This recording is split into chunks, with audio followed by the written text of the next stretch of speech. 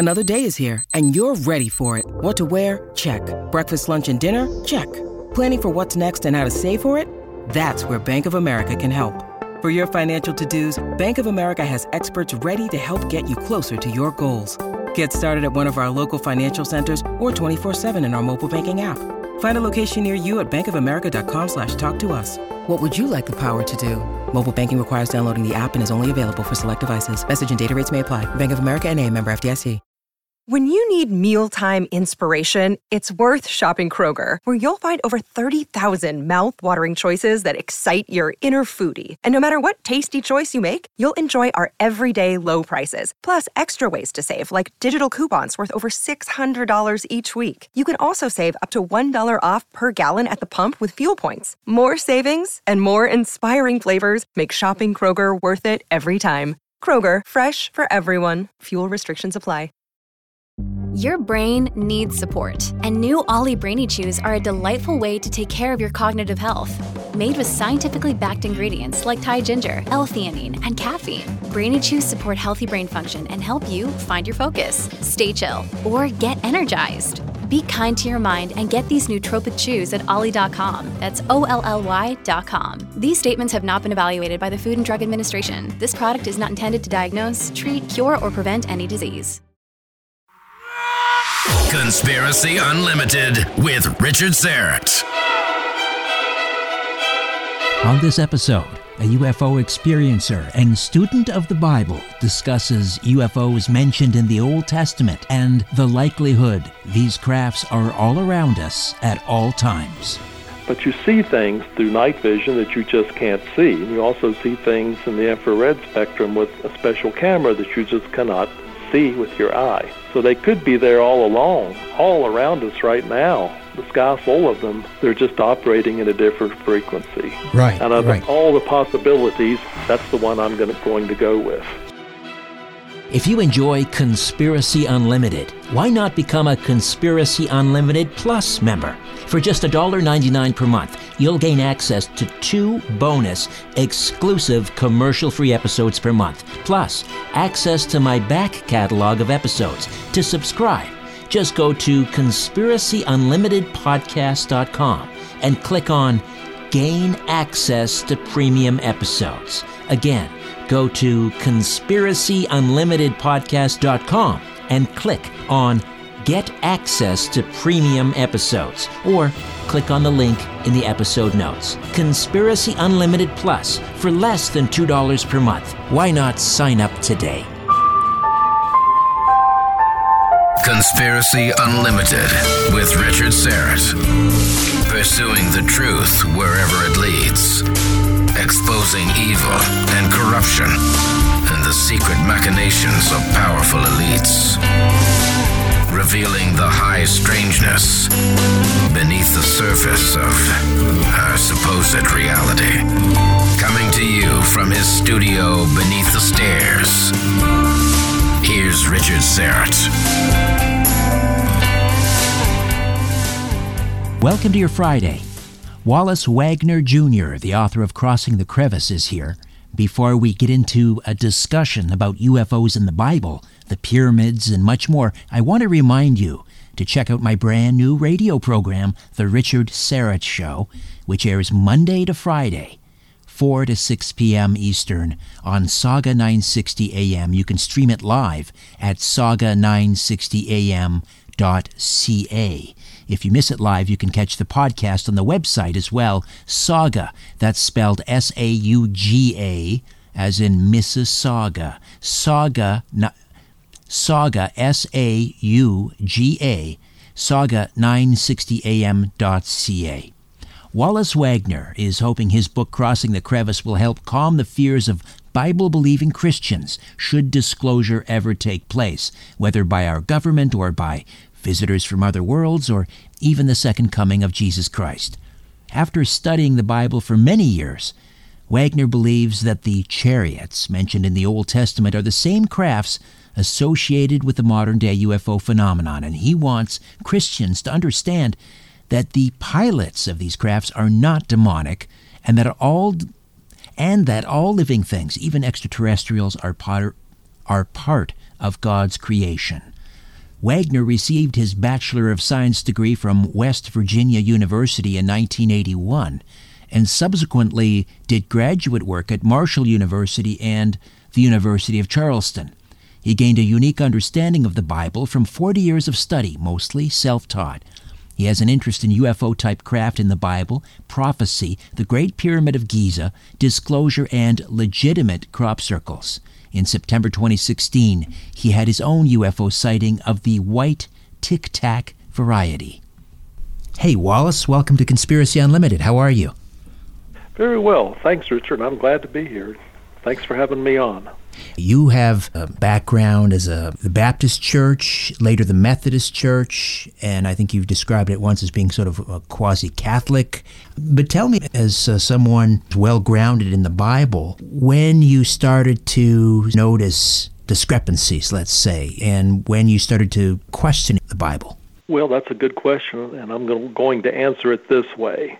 I've always been one to read between the lines, and I would often ask questions or go on the hunt, through commentaries and whatnot, and not get an appropriate answer, or no answer at all, let's put it that way.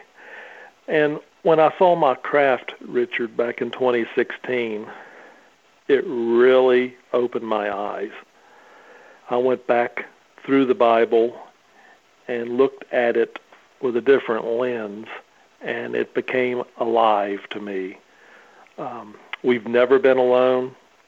There's UFOs, or crafts, as I call them, throughout the Bible, starting in Genesis, going through Revelation.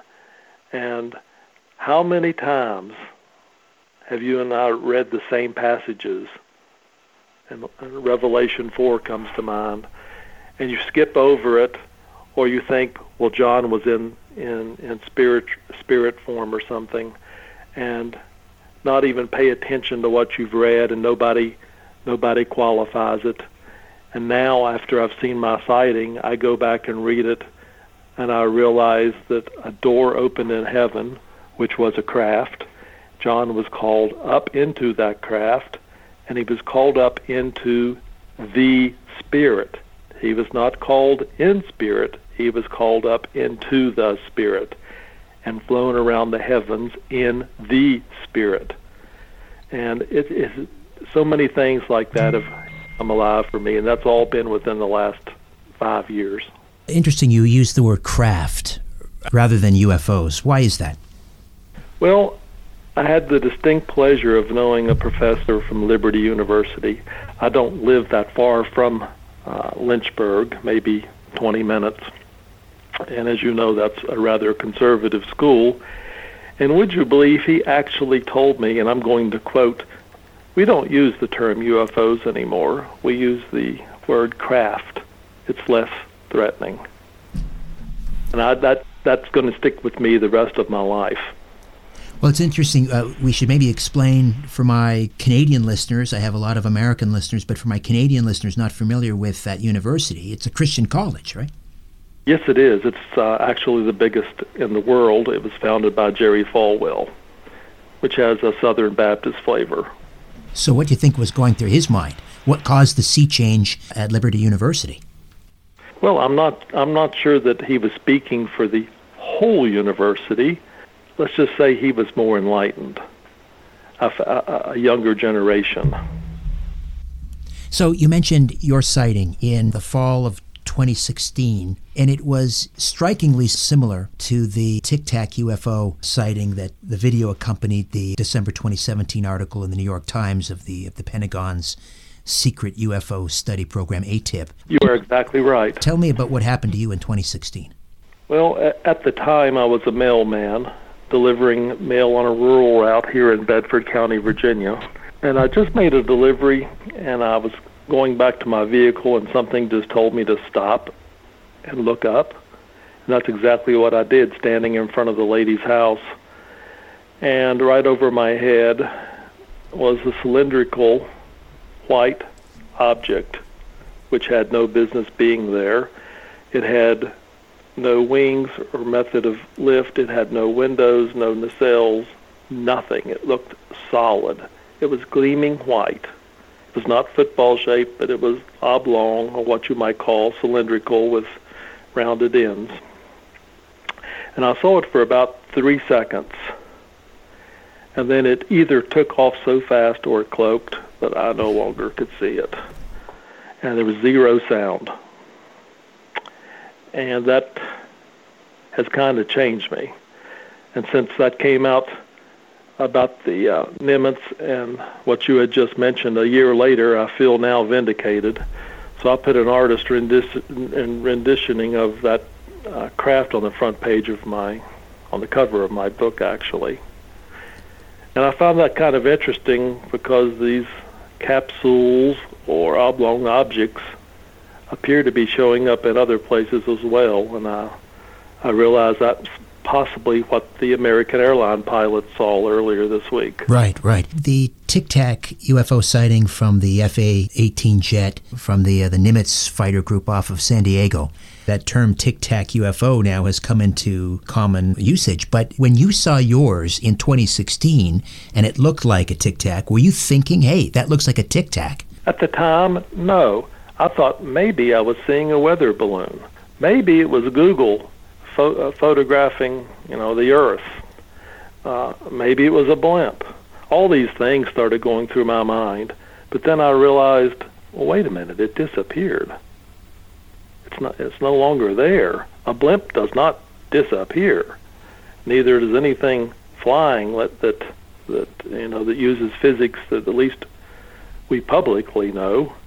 And I started thinking about all these things. Who was piloting it? And then I used the word they, and then I realized I did not even know what they meant. Was they somebody off-world, or was it they meaning perhaps secret government? And then if it was secret government, why did they want me to see it? All these things started going through my mind. But as I say, I now feel vindicated. You felt prompted to look up. Can we explore that idea a little bit? Well, we can, but I'm not sure I'm going to have a real good answer. It was a beautiful September day, the blue sky, cool air, right on the verge of fall. And something, and I don't know what that something is, an inner feeling said, stop and look up. And I did, and that's what I saw. Now, I don't know if there was a connection somehow, mentally between occupants of the craft and me. I do not know that. But I was not threatened. I did not, feel any fear.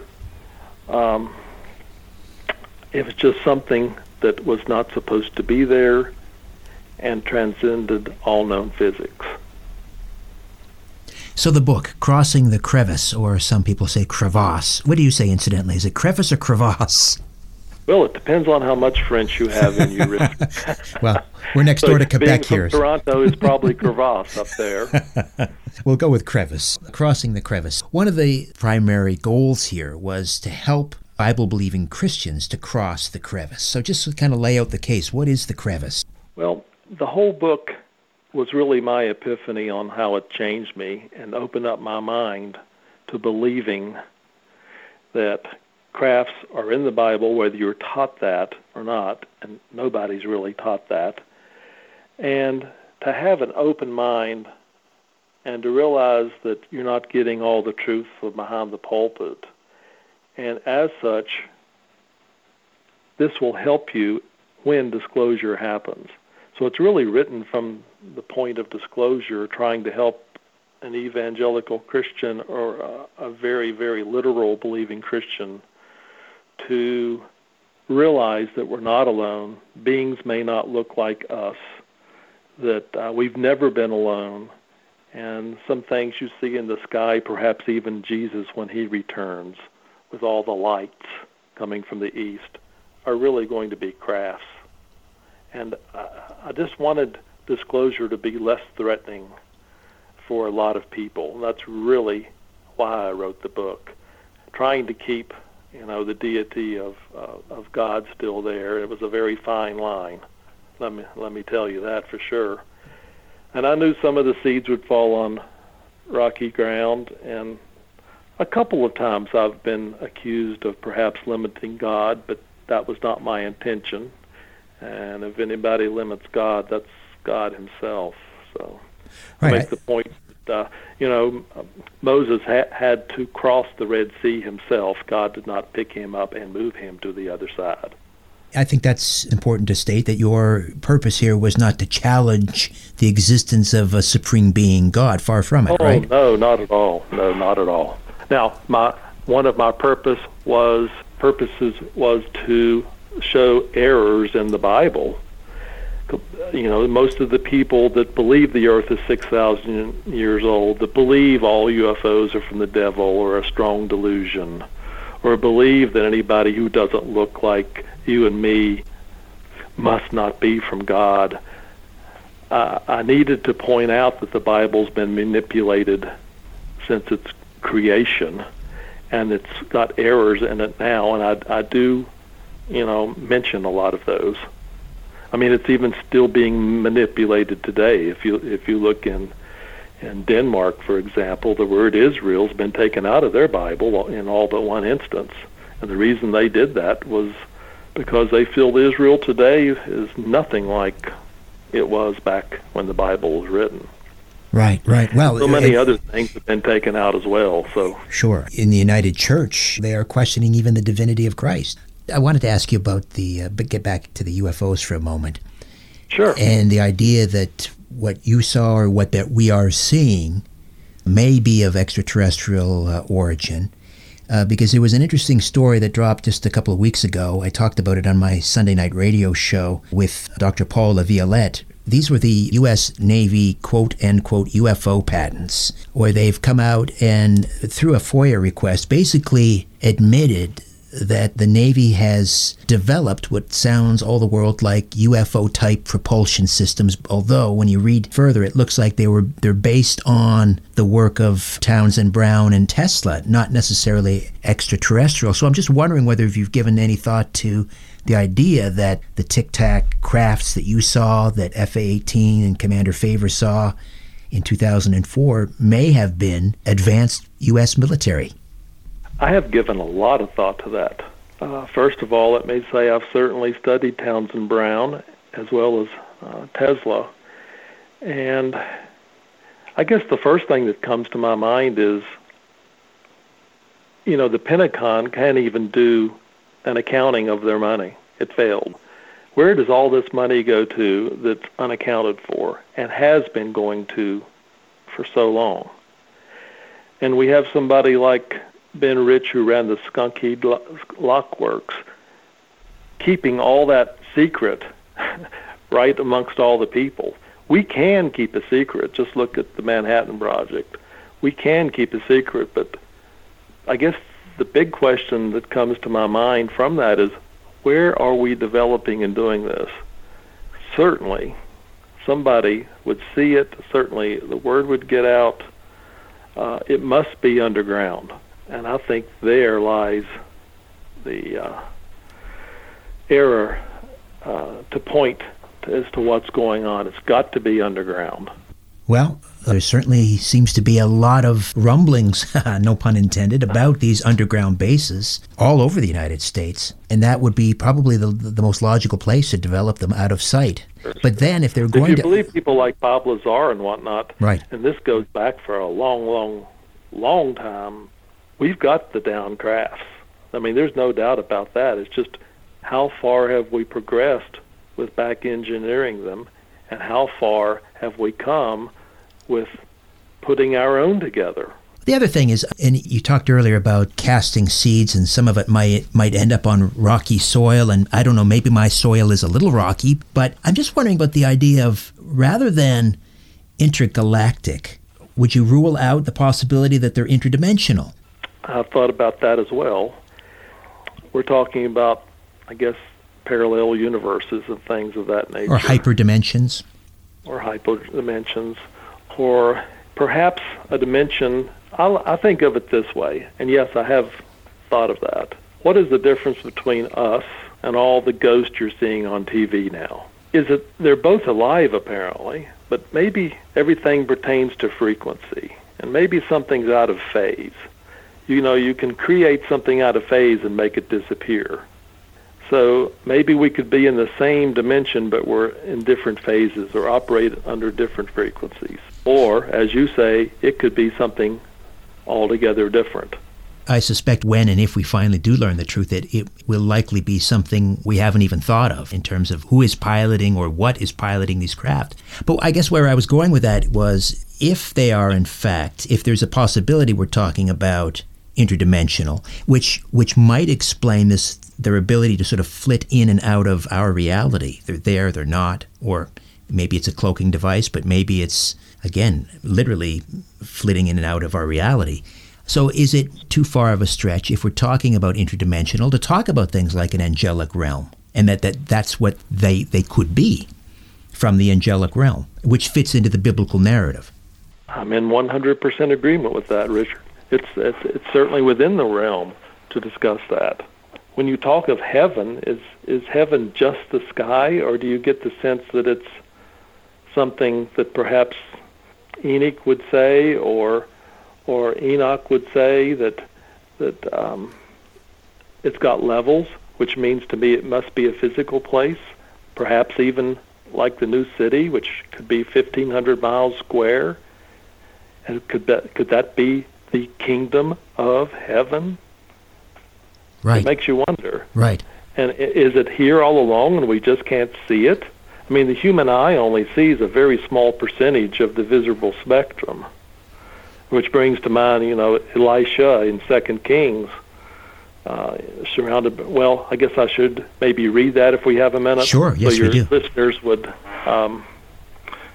be up on what I'm talking about. This is a biblical reference from the Old Testament. It's found in 2 Kings chapter 6. Let's do 15 through 18. Yes. And before I get started, this is an example where there are cloaked crafts that a normal human cannot see, but they were there all along. And as we read, now when the attendant of the man of God had risen early and gone out, behold, an army with horses and chariots was circling the city. And his servants said to him, "This is hopeless, my master. What are we to do?" And he said, "Do not be afraid, for those who are with us are greater than those who are with them." Then Elisha, not Elijah, but Elisha, prayed and said, "Lord, please open his eyes so that he may see." And the Lord opened the servant's eyes, and he saw. And behold, the mountain was full of horses and chariots of fire, all around Elisha. And when they came down, they were up in the sky, to him, Elisha prayed to the Lord and said, "Please strike these people with blindness," and that's what happened. So Elisha knew those chariots of fire were up in the sky, but they were cloaked until he prayed and opened the servant's eyes. Now, the servant wasn't blind. It just could not see them. Of course, the servant was not a prophet either, but if that's happening then, it can certainly happen now. And you sometimes, with night vision, you see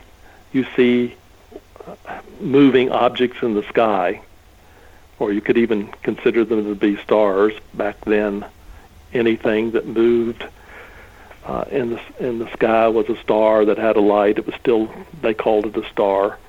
But you see things through night vision that you just can't see. And you also see things in the infrared spectrum with a special camera that you just cannot see with your eye. So they could be there all along, all around us right now. The sky full of them. They're just operating in a different frequency. Right, and of all the possibilities, that's the one I'm going to go with. Yes, I look at the existence of hyperdimensions, and I forget now how many theoretical physicists say they are. I think they're up to 12 or something. But I liken it to standing over a koi pond and imagining that the koi, the goldfish, Now, we know that they can peer up out of the water, but imagine that they can't and they just understand their two-dimensional world, and we stick our finger down into the koi pond and our finger breaks the surface of the water. If they had the brain power to do so, the intellect to do so, imagine what must be going through their minds when they see our finger breaking the surface of the water.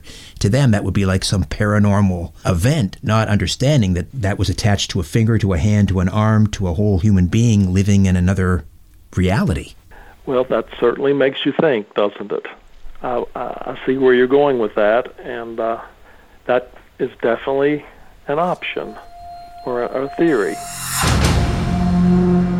More of my conversation with Wallace Wagner Jr.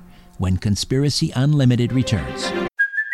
Hey, it's Kaylee Cuoco for Priceline. Ready to go to your happy place for a happy price? Well, why didn't you say so? Just download the Priceline app right now and save up to 60% on hotels. So whether it's Cousin Kevin's Kazoo Concert in Kansas City, go Kevin, or Becky's Bachelorette Bash in Bermuda, you never have to miss a trip ever again. So download the Priceline app today. Your savings are waiting.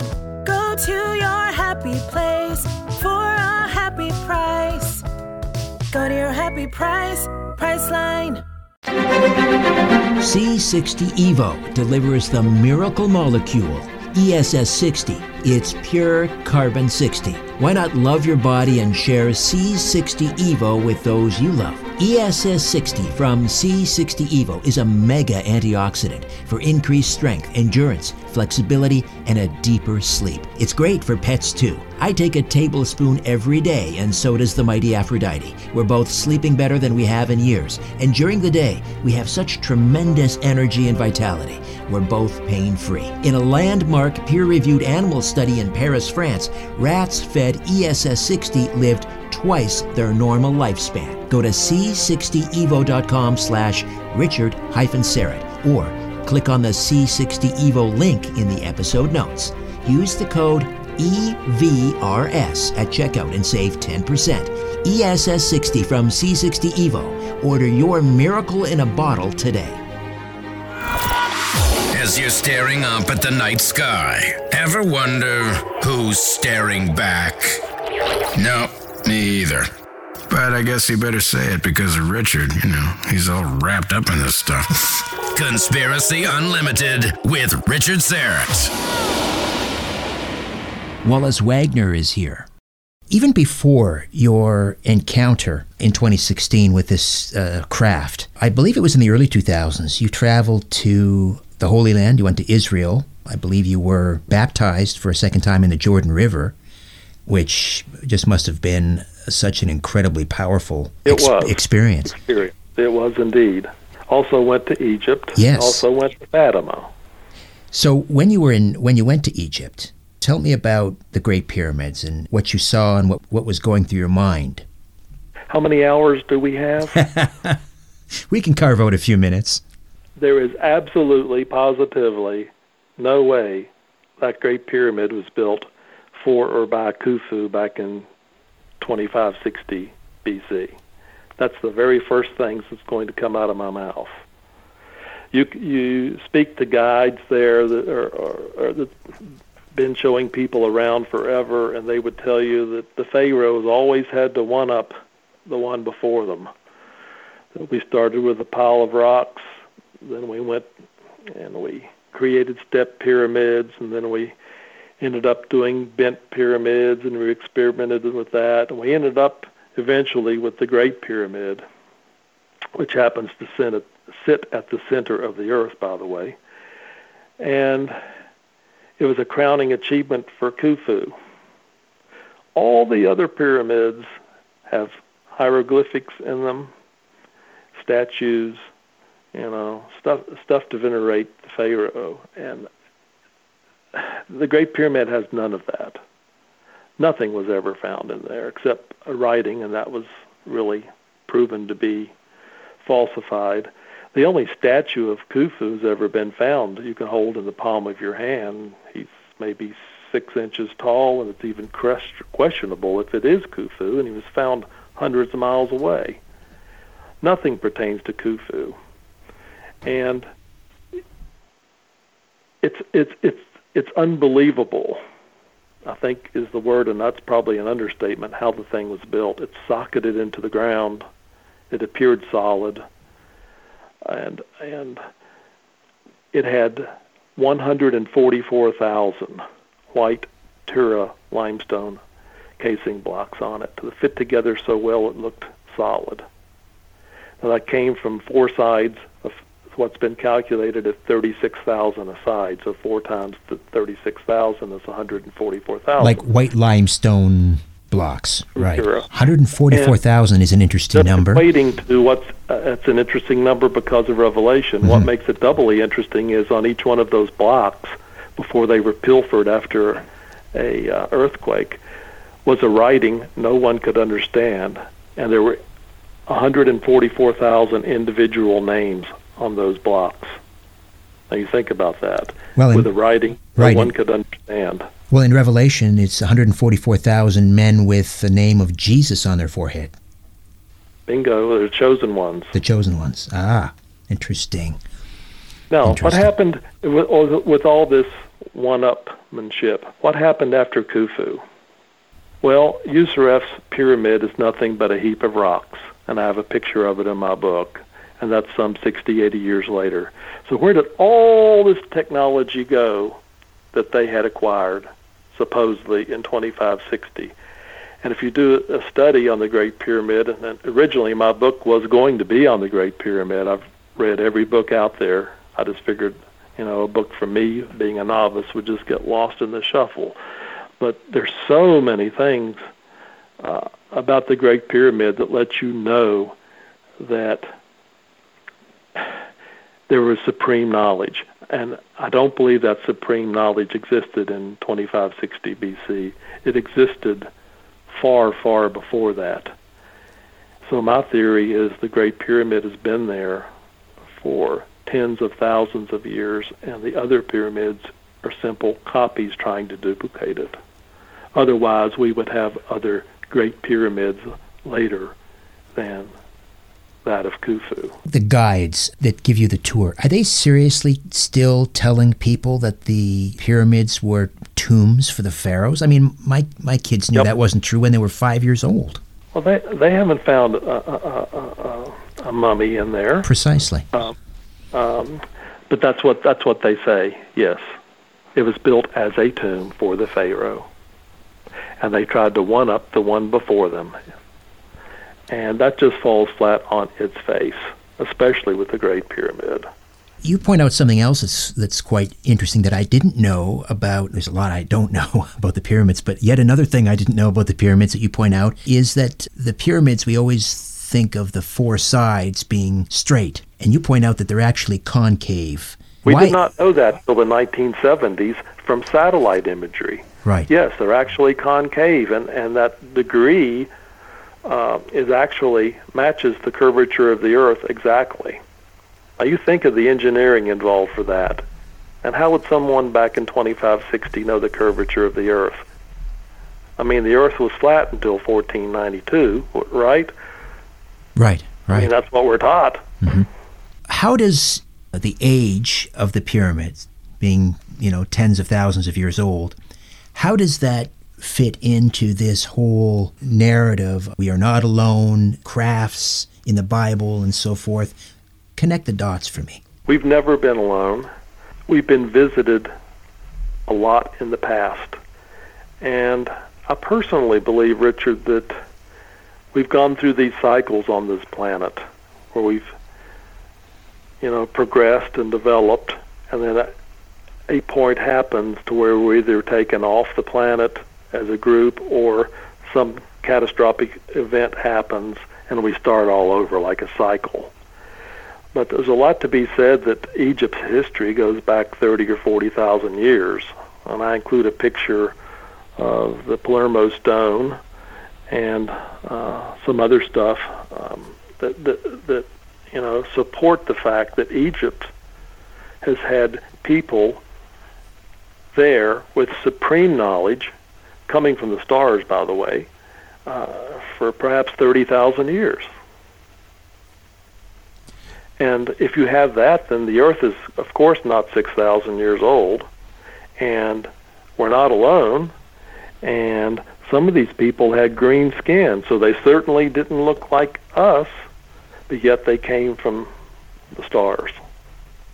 So they had a hand in the construction of the pyramids? I believe so, yes.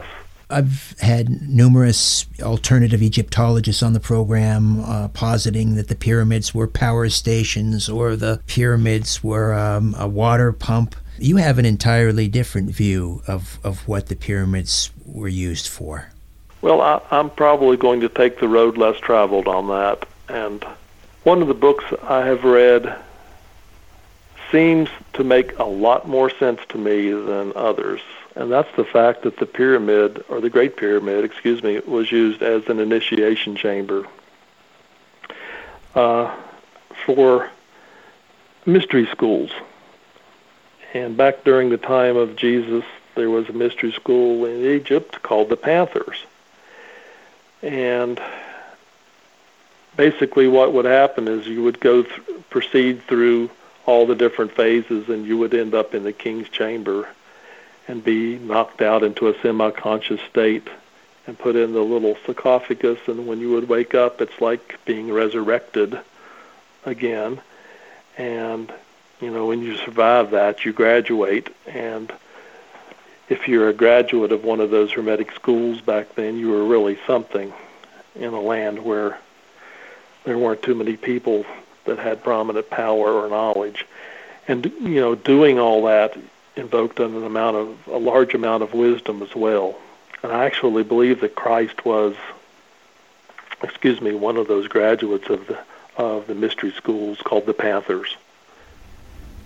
So he was initiated in the Great Pyramid. Right.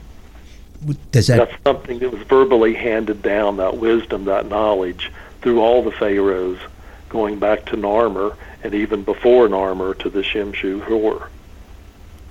Talk to me about the role of the Benben stone, which supposedly sat atop the capstone in the pyramid. Well, you use the word supposedly. There's theories out there as to A, it never existed at all, or B, it existed and then disappeared, or C, it existed and was pilfered. But I don't see how it could be pilfered, not from high up like it was. I believe the Benben stone was most likely made out of rosin, and this is a personal belief. In your studies, you've probably realized that there's some component of sound that could be attached to the Great Pyramid, and part of the initiation process would be fellow members of that school would hum at a certain frequency, and that frequency would, in essence, generate some type of piezoelectric power which lit up that capstone, which was rosin. And when that was lit up, that means that the initiation was over and that the candidate had passed. And that's what you, or at least what you're told. There's another line of thought that says it wasn't there, and there's a couple verses in some books that did not make it into the Bible that says Christ will actually bring that stone back with him when he returns. So I've thrown out a couple of things there that our listeners can ponder about. Sure, they can chew on those for a while. There was a huge earthquake or two back around 1100 in Cairo, so all those white stones, were basically easy pickings for mosque in Cairo and whatnot. But that Benben stone up on top, boy, I tell you, that would be hard to get off and carry back down. So I just don't see that happening. I'm inclined to say that if it was there, some way, somehow it disappeared. But as you know, regardless of what you might see on TV, the Great Pyramid actually has a flat top. Lots of times the cameras will focus in on the center pyramid. But that's not the Great Pyramid. The Great Pyramid is the one with the flat top, the biggest one. Right. You mentioned this secret society, the Panthers. Are they at all connected to the Illuminati? Well, I guess they're all cousins. They're all a mystery school, like the Rosicrucians or the Illuminati, or perhaps even, the Masons to a lesser extent. It's all a mystery school that you progress through levels or grades until you get to the highest possible. And they've been around a long time. I wanted to get your take on the Nephilim mentioned in, is it Genesis 6? It is, and Genesis 6. And also in the book of Enoch, and how that might fit into this idea that fallen angels supposedly commingled with the daughters of men and created this race of hybrids, titans, giants. Your thoughts on that? Zecharia Sitchin would have you believe, and he's got his followers, that the Nephilim were actually the fallen ones from the stars, or the ones that actually came down, or the sons of God that impregnated the women. The other line of thought is, well, no, actually the Nephilim were the giants that were the offspring of the sons of God and the women. And there's not too many Bibles anymore that even use that word, Nephilim. But just the fact that these beings did in fact come down and impregnate women would be, I guess, equivalent, using your analogy, having fish food in your hand and feeding it once you penetrated the top of the water to the koi. They were either from a different dimension, or perhaps they were watchers watching us all along and just could not resist themselves. But it certainly makes you think that, lots of times we're taught that heaven is all bliss and no evil and an eternity of nothing but good. But heaven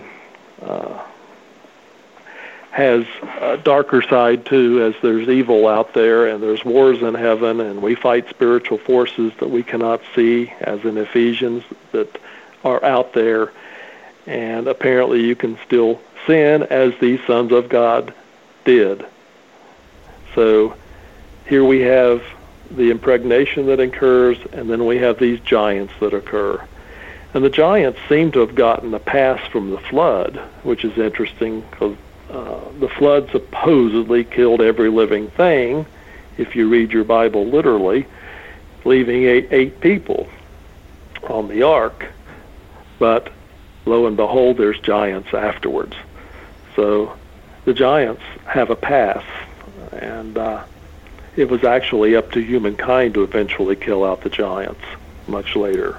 And there were giants, by the way. Mm-hmm. So regardless of what you might read on Snopes or Snoops, whatever you call that website, there's definitely giants. And a lot of the pictures that you see anymore online, some of them have been doctored, a few haven't. But all the real bones, they always seem to disappear. It makes me wonder what's in the basement of the Smithsonian as we speak. Right. How many times have you really read something from a knowledgeable anthropologist or geologist, or they found something and they want to do study on it, and they go back to get it, and guess what? It's gone. Right. How convenient. Where did they go? Exactly. Well, yeah, it seems to me, though, that at a certain time, it was pretty much common knowledge that those burial mounds up and down the Ohio Valley, and even up here into Ontario, contained the bones of giants. Even Abraham Lincoln was traveling to Niagara Falls. He wasn't president yet. In fact, I think he was campaigning for someone else. This was in the 1850s, maybe. And he made a speech talking about how beautiful Niagara Falls were, and how something about the giant bones in the I don't have the quote in front of me, but inside those burial mounds, giant bones, and skeptics said, oh, he was talking about mastodon or woolly mammoth bones or something. No, he was pretty clear. Giant bones. Even Abraham Lincoln knew about this. Correct. And I think you're referring to the Adena tribe. Probably, yeah. That made all these mounds, you're exactly correct, up and down the Ohio Valley, and they actually go beyond that. there are definitely large-scale human bones within those undisturbed mounds.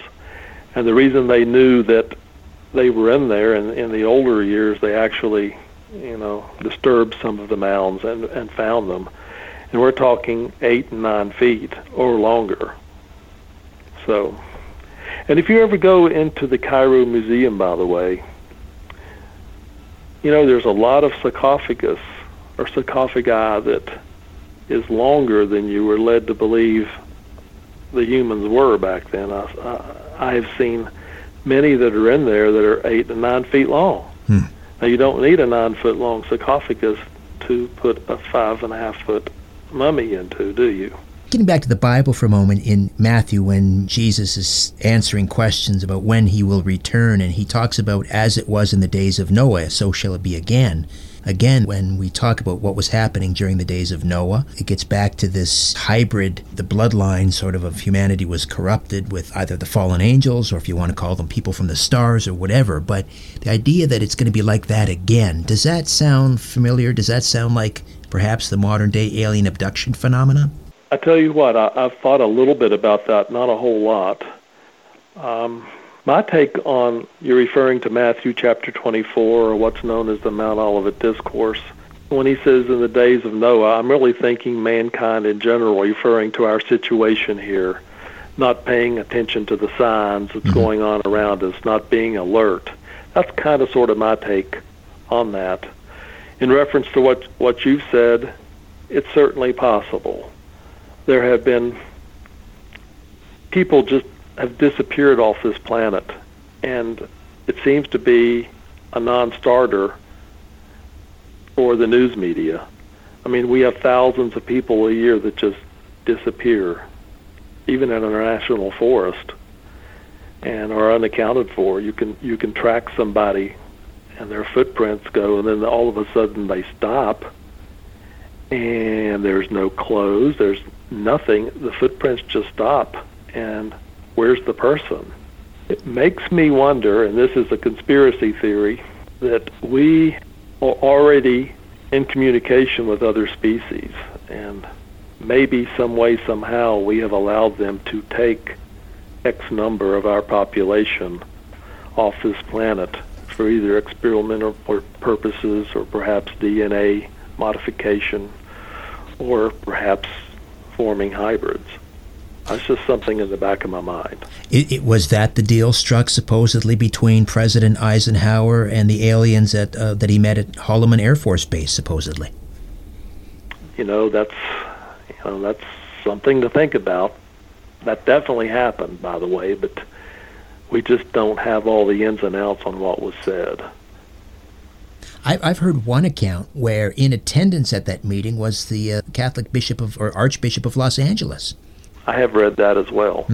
You wonder what the Vatican has that they're not telling us.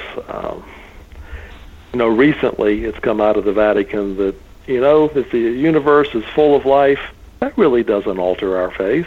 And so what do they know? Right. Well, they seem to operate a lot of the large telescopes around the world. That is correct. What do they know? But there's lots of things that appear in the skies that never make it to the mainstream media. It has to be almost an airline pilot before you hear anything anymore. Right. We are really koi in a pond, aren't we? So, disclosure. Do you think that somehow the timing of disclosure is linked to perhaps the second coming? That's a very intelligent question, and one which I have thought about, and it is definitely a possibility. I'm going to say, if I had to bet yes or no, with nothing in between, you're not allowed to be on the fence, I would say yes, that the second coming is definitely going to happen. You and I are both fully convinced of that. And when it does, there'll be lights in the sky. Lights. Not beings flying around without a craft. There will be lights, and those lights are illuminated crafts. And Jesus' light will be the brightest and the largest, and there will be thousands of them. Now, what's going to happen when that happens? You and I may be prepared for that, but I want, the evangelical Christian to be ready for that, hence my book. Hence your book, indeed. Those are going to be minions of the devil because they're crafts. When in actuality, that's not it at all. It's a complete reversal. I'm just wondering when all these crafts appear from the east, all through the sky, thousands, 10,000s, is that when the rapture is going to happen? And are we destined to go up in those crafts like John? Are we going to be transported to a new heaven and a new earth where there's no ocean? And you'll look up in the heavens and you'll see a different expanse than what you see now? Makes you think. Be thou prepared, and read Crossing the Crevice. How do we get a copy? Sure. You can either go to my website, which is crossingthecrevice.com, and there's a link there for Amazon where you can find Kindle, a grayscale version, or a full-color version. And you can also order a full-color version directly from the website, which I will personally sign for you, should you be so inclined. But Amazon is the main outlet. Well, why should we give any more money to Jeff Bezos? Let's direct people to crossingthecrevice.com and get the autographed copy. Works for me. The color copy is much more engaging. With the book has quite a few pictures in it, Richard, so the pictures really come to life in the color version. Wonderful. Wallace, it's been a delight. Thank you so much. Great meeting you. Well, thank you. The pleasure has been mine. Hope to do it again sometime, Richard. Okay, before I dim the lights in my little studio beneath the stairs, I'll be back in a flash to tell you a little bit about an upcoming episode.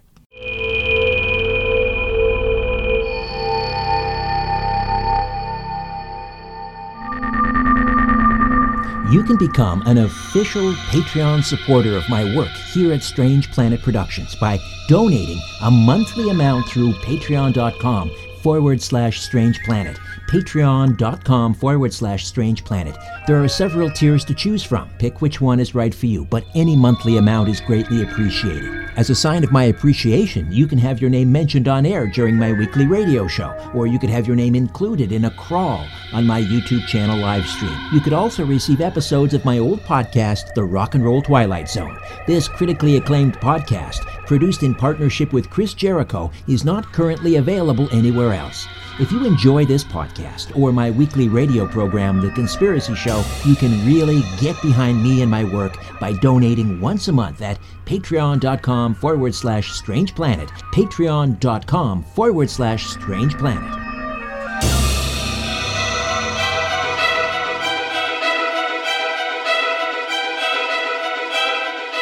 Coming up next time, I speak to the son of an inventor who's trying to bring back his late father's work in antique gravitics. Until then, I'm Richard Serrett. So long for now. A new Conspiracy Unlimited with Richard Serrett drops every Monday, Wednesday, and Friday at conspiracyunlimitedpodcast.com. Blow your mind. That is all for now. Oh, and remember to share and give a 5-star review because we have huge egos and need love. We're like cats. We need constant petting. Our kids have said to us since we moved to Minnesota, we are far more active than we've ever been anywhere else we've ever lived. Moving to Minnesota opened up a lot of doors for us. Just this overall sense of community, of values that, Minnesotans have. It's a real accepting, loving community, especially with 2 young kids. See what makes Minnesota the star of the North. New residents share why they love calling it home at exploreminnesota.com/live. Our kids have said to us since we moved to Minnesota, we are far more active than we've ever been anywhere else we've ever lived. Moving to Minnesota opened up a lot of doors for us. Just this overall sense of community, of the values that, Minnesotans have. It's a real accepting, loving community, especially with 2 young kids. See what makes Minnesota the star of the North. New residents share why they love calling it home at exploreminnesota.com/live.